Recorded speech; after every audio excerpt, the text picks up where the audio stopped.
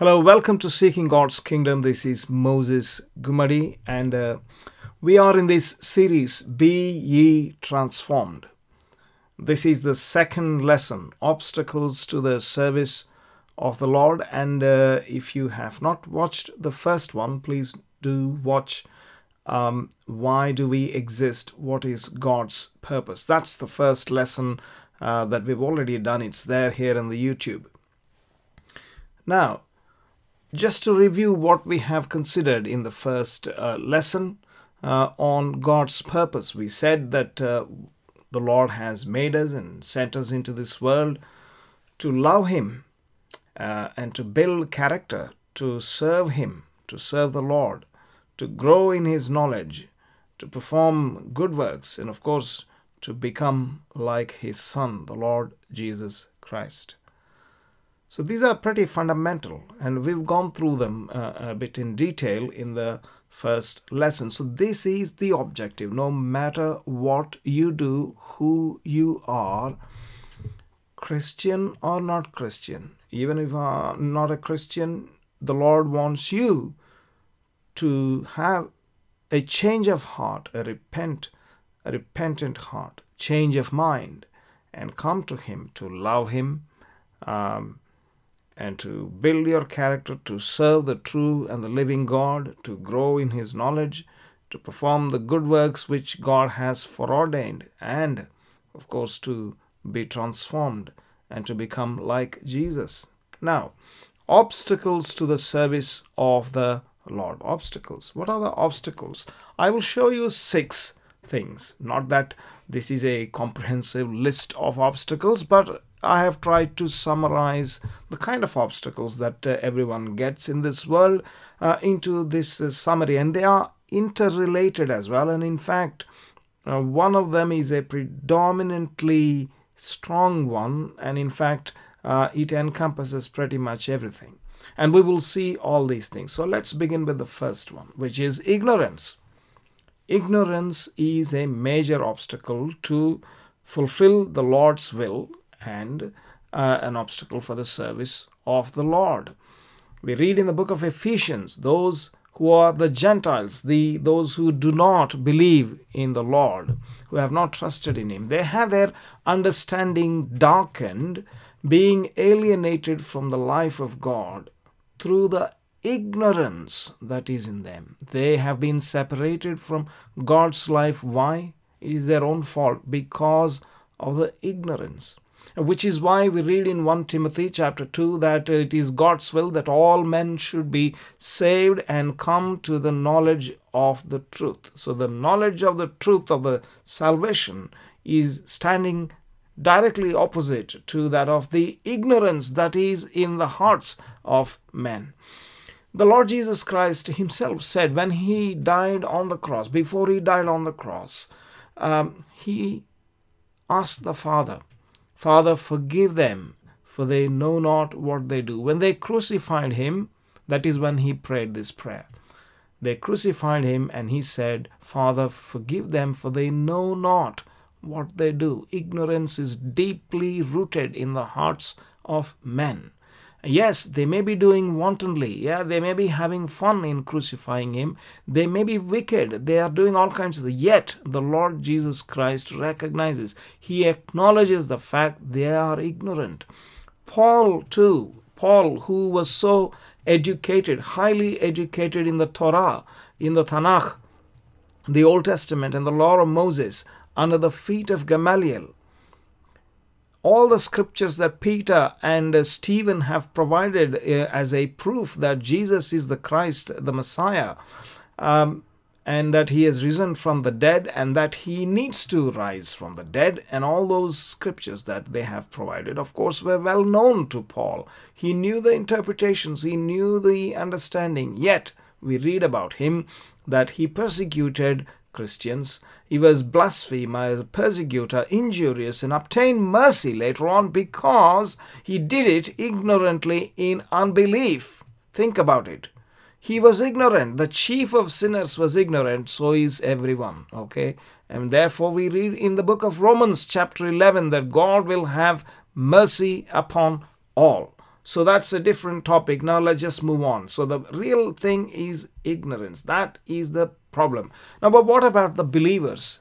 Do believers also are full of knowledge? No, certainly not. We too have our own areas of ignorance. Psalmist David himself, if you read Psalm 73, then he says he was envious at the foolish people and the wicked people. When he saw the prosperity of the wicked, he was envious. And he goes on to say later on in verse 22, so foolish was I and ignorant. I was as a beast before thee.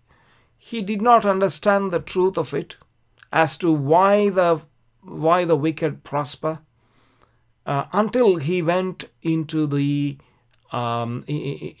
sanctuary of the Lord. And then he recalls his experience and he says, how foolish was I and how ignorant. Indeed, even a believer can be ignorant. In 1 Peter chapter 1, we read that as obedient children, not fashioning yourselves according to the former lusts in your ignorance. Your former state was in ignorance, and therefore doing the things according to your own lusts in ignorance. And it is quite possible that you could get into this mode again.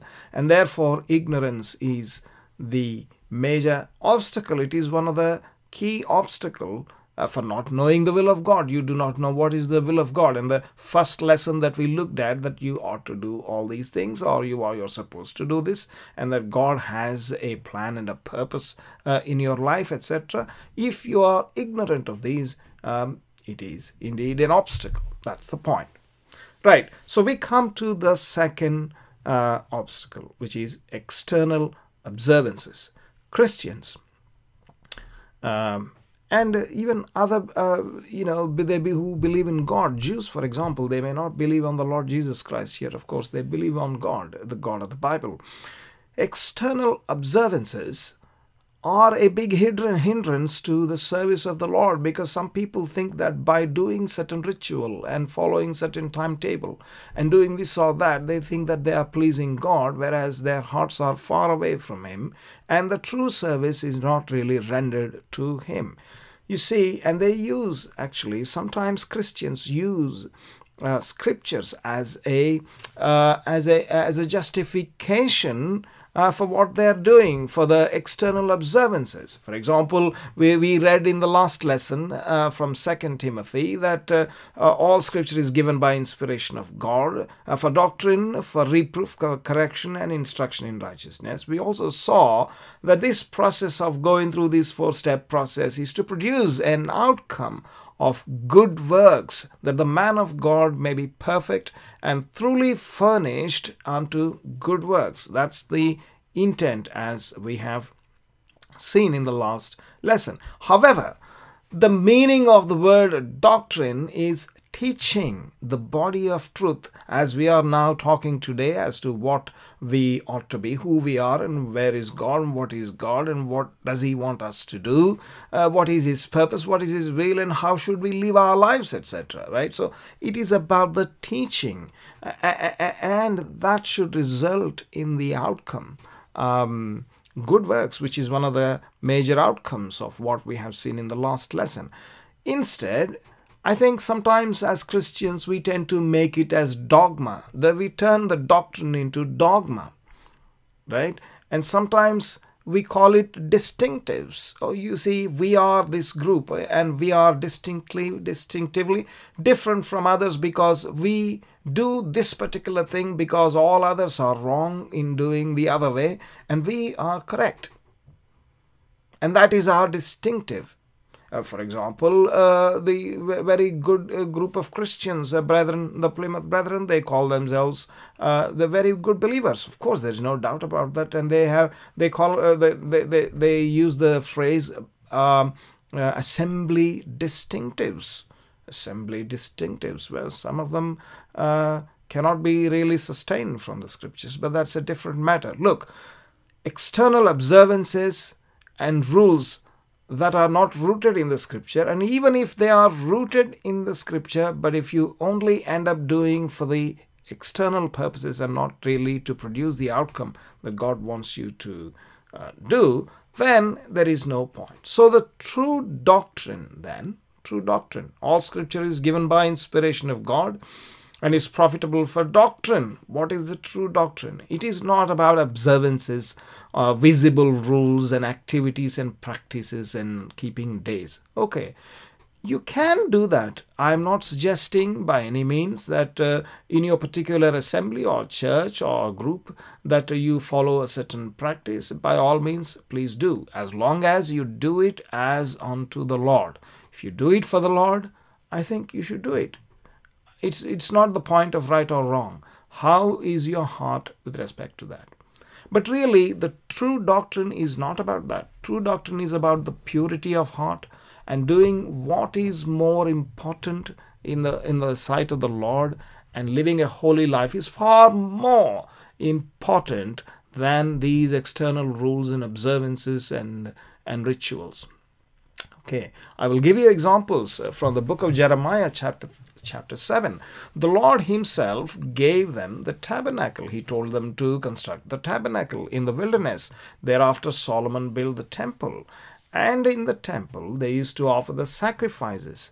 The law of Moses gives the list of sacrifices, the list of feasts, and all the ritual and all the timetable and all the things that they ought to do. And they were given by God, no doubt. But for what purpose? There is an underlying purpose. And the underlying purpose was to bring your heart in subjection and to bring your heart in line with God's program, rather than just doing these external observances for the sake of it. That is the point. And every external observance had a deep meaning, and the reason why they were given was because they would consider them and understand the truth underlying them, and that would bring them closer to God. That's the real purpose.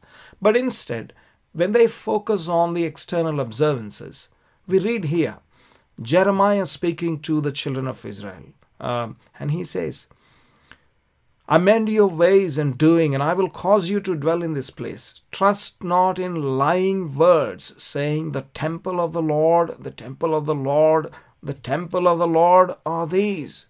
They stand in front of the temple and say, this is the temple of the Lord. Oh, you got to do this. Oh, you ought to do this. Oh, you should not say this. You should not walk like this, etc. All those things are fine. But God is going to break down that temple. If you thoroughly amend your ways and doings, if you thoroughly execute judgment between man and his neighbor, you see, these are more important. Interpersonal relationships. How do you treat others? How do you treat your neighbor? Do you love your neighbor? Do you oppress? If you oppress not the stranger, the fatherless, and the widow, and shed not innocent blood in this place, neither walk after the other gods. These other gods are obviously covetousness, which is idolatry we read in the New Testament. Then will I cause you to dwell in this place in the land. So, you see, it may be the temple of the Lord. Don't say temple of the Lord, temple of the Lord, temple of the Lord. The Lord will root out the temple. That's the thing. And the real thing is different. Matthew chapter 23.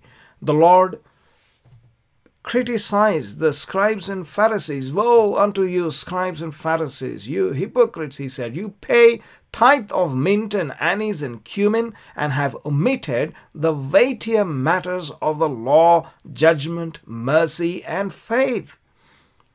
So should they pay tithe? Of course, yes, it was given to them, but that's not the real thing. What is the real thing? It's only on the surface. They need to understand why is it they were asked to do that. But rather, these people are focusing on paying tithe in every little thing, in mint and anise and cumin, everything. And they calculate everything and ensure that they have done it, but have omitted the weightier matters of the law. And what are their judgment? Mercy. Showing mercy when it is required.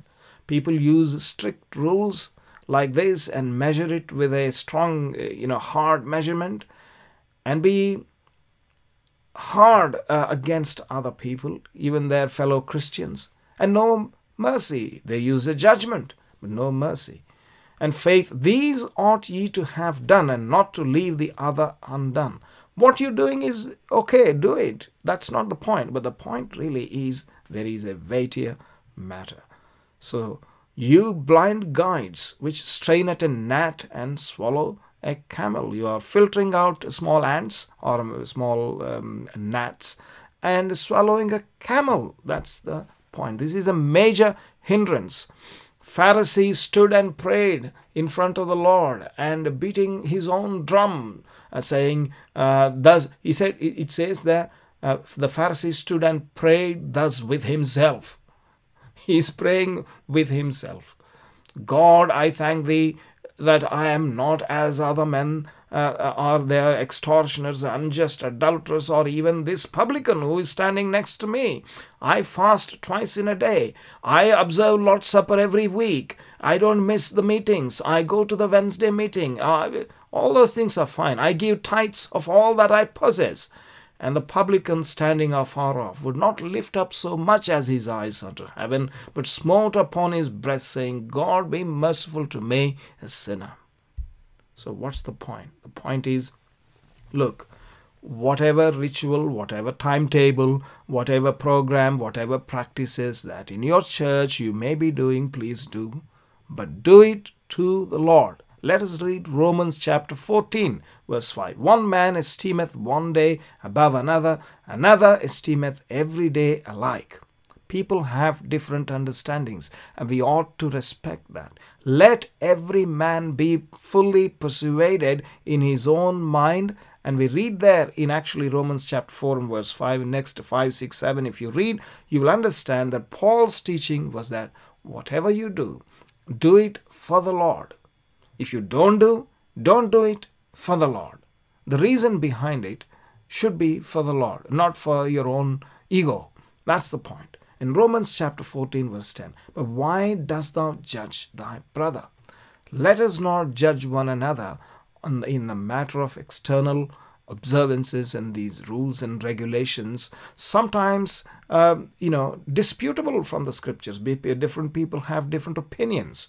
And so let us not fight about them and don't judge other people. That is not God's will. And that is a hindrance in your own life to do God's will and to achieve the purpose for which you were brought into this world. For we shall all stand before the judgment seat of Christ. The conclusion being, pure religion undefiled before God and the Father is this: to visit the fatherless, widows in their affliction, and to keep himself unspotted from the world. Be kind to people, be generous, be hospitable, and live a pure moral life. That is the key as a Christian. Okay, we spent a good time on that. Third is the false priorities. False priorities. Is it time for you, said Haggai, the Lord said through Haggai, to Israelites who have come back from Babylon, and they were doing their own thing. They were building their own houses. They were making themselves comfortable. Is it time for you, O ye, to dwell in your sealed houses, and this house, the Lord's house, lying waste? Now therefore, thus saith the Lord of hosts, consider your ways. So the priorities. Do we put the Lord first or our own lives first is the point.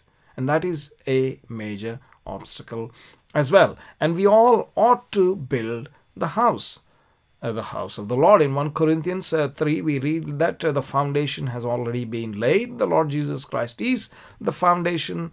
Apostles have laid the foundation. Let every man take heed how he buildeth thereupon. And so said the Lord Jesus Christ in Matthew chapter 6, seek ye first the kingdom of God and his righteousness, and all these things shall be added unto you. Remaining things the Lord will sort out. But we have to seek him first, put him first in our lives. Another example here, Elijah, the Tishbite, the prophet, he went to Zarephath unto a widow because the Lord said so. that he will feed him there. And he goes there, and there was a widow, and she had a son, and she had only a little bit of a flour and oil, and she was about to make a small cake, a piece of bread for them both. And she said, we will die afterwards because we will not have any food any longer because of the famine. And Elijah tells her, to that poor widow who hardly had anything, literally only for her and for her son, just a little bit to eat, the last morsel that is left. And look at Elijah, what he says to her. Sometimes we might think, what audacity. He says, but make me thereof a little cake first, and bring it unto me, and after make for thee and for thy son. Seek ye first the kingdom of God, the Lord first, and then others next, and we ourselves last, as the saying goes. I think that is a very good thing to do. Christians have obviously failed to do that. We have examples in 2 Timothy. Demas has forsaken me, and having loved the present world. And Matthew chapter 13 we read, when we receive this word, the scripture, as a doctrine, the care of this world, the word goes off. He that is, he also that received the seed among the thorns is he that heareth the word, and the care of this world and the deceitfulness of riches, it chokes the word and becomes unfruitful. False priorities. Right. Fourthly, fleshy lusts. Fleshy lusts. 1 Peter 2:11 we read about fleshy lusts. Dearly beloved, I beseech you, strangers and pilgrims, abstain from fleshy lusts, which war against your soul. We will talk about what is the origin of these fleshy lusts and how to overcome them, etc. We have this 5-part program here in this series, Be Transformed. So I will address this subsequently. But remember, this is a hindrance. Flee also youthful lusts, Paul tells Timothy. That's the same thing. Ephesians 2:3 talks about the unbelievers. In the past, before we were saved, we were fulfilling the desires of the flesh and of the mind. In the lusts of the flesh, it says, we had our conversation in time past in the lusts of the flesh, fulfilling the desires of the flesh and of the mind. It's the same thing. And finally, 1 John 2, we read that all that is in the world is the lust of the flesh, the lust of the eyes, and of course the pride of life. Fleshy lusts. Lusts of the mind, desires of the mind and the flesh. Results in the works of the flesh. The thoughts and the desires result in the works of the flesh, which are manifest. And what are they? Adultery, fornication, uncleanness, lasciviousness, idolatry, witchcraft, hatred, variance, emulations, wrath, strife, seditions, heresies. It means divisions. Okay, not going against the creed. Okay, creed is wrong in some places, not accurate. It may be right, but not exactly accurate. You need to go by the scriptures. Envyings, murders, drunkenness, revellings, and such like. Revellings. These are all the works of the flesh, and they hinder our service to the Lord, and they hinder us from realizing His will in our life. Sin nature, which is strongly related, in fact, it emerges from that. Sin nature emerges from the lusts, as we will see subsequently later on. Sin nature. In Matthew 26, we read, the spirit is indeed willing, but the flesh is weak. There is a part within us that hinders the other part. The spirit is willing, but the flesh is weak. Then we might think, well, the thing that hinders is only the flesh, but this flesh is not the body alone. It is also mental, it's in psychological, or it is spiritual in a sense. And that hinders our service too, and as I will show you. For example, in Romans chapter 7, Paul deals with this subject. If I then do that which I would not, I consent unto the law that it is good. Now then it is no more I that do it, but sin that dwelleth in me. So the sin nature that dwells in us prevents us from doing the right thing. So if I do that which I don't want to do, or if I end up doing the things that I want to do, for to will is present with me, but how to perform that which is good I find not. For the good that I would, I do not, but the evil which I would not, that I do. What is responsible for this? He says, sin that dwelleth in me. Sin nature is responsible. Finally, Satan. Satan hinders. Satan hinders. Paul said, 1 Thessalonians, wherefore we would have come unto you, even I, Paul, once and again, but Satan hindered us. Satan hinders. Satan's hindrance is through people, other people, and also through the mechanisms of this world, which sometimes we need, and then that doesn't happen. Through the people, through the elements, Satan can hinder us externally, external hindrances. Okay, now remember, Satan can hinder internally. How? By stealing away the word that is planted in your heart, in our hearts. Whatever we are reading now in this episode and the previous episode, we know this is the truth and we know this is what we ought to do, and he steals that. Meaning, we don't live in a consciousness of being continuously aware of our purpose, aware of the scripture, but get into a different mode and mentality and do something else. Then cometh the wicked one and catcheth away that which was sown in his heart. This is more deadly manner in which the devil works, more than from external sources. The problem more than often lies internally. And this is the reason why the be transformed subject, if you think about it, this is one of the key things that you need to remember, that in order to be transformed, we need to understand the problems with our own selves. The wicked one taketh away. And how does the wicked one, and that's the doctrine. We need the doctrine to produce the good works, and so he takes it away. How does Satan act?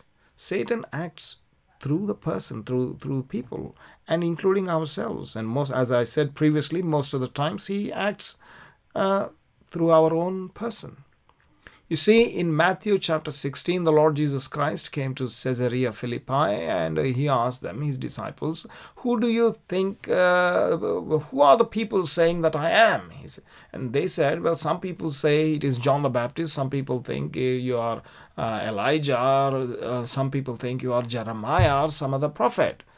And then he asked them, what do you think that I am? And Peter replied, a grand reply, thou art the Christ, the Son of the living God.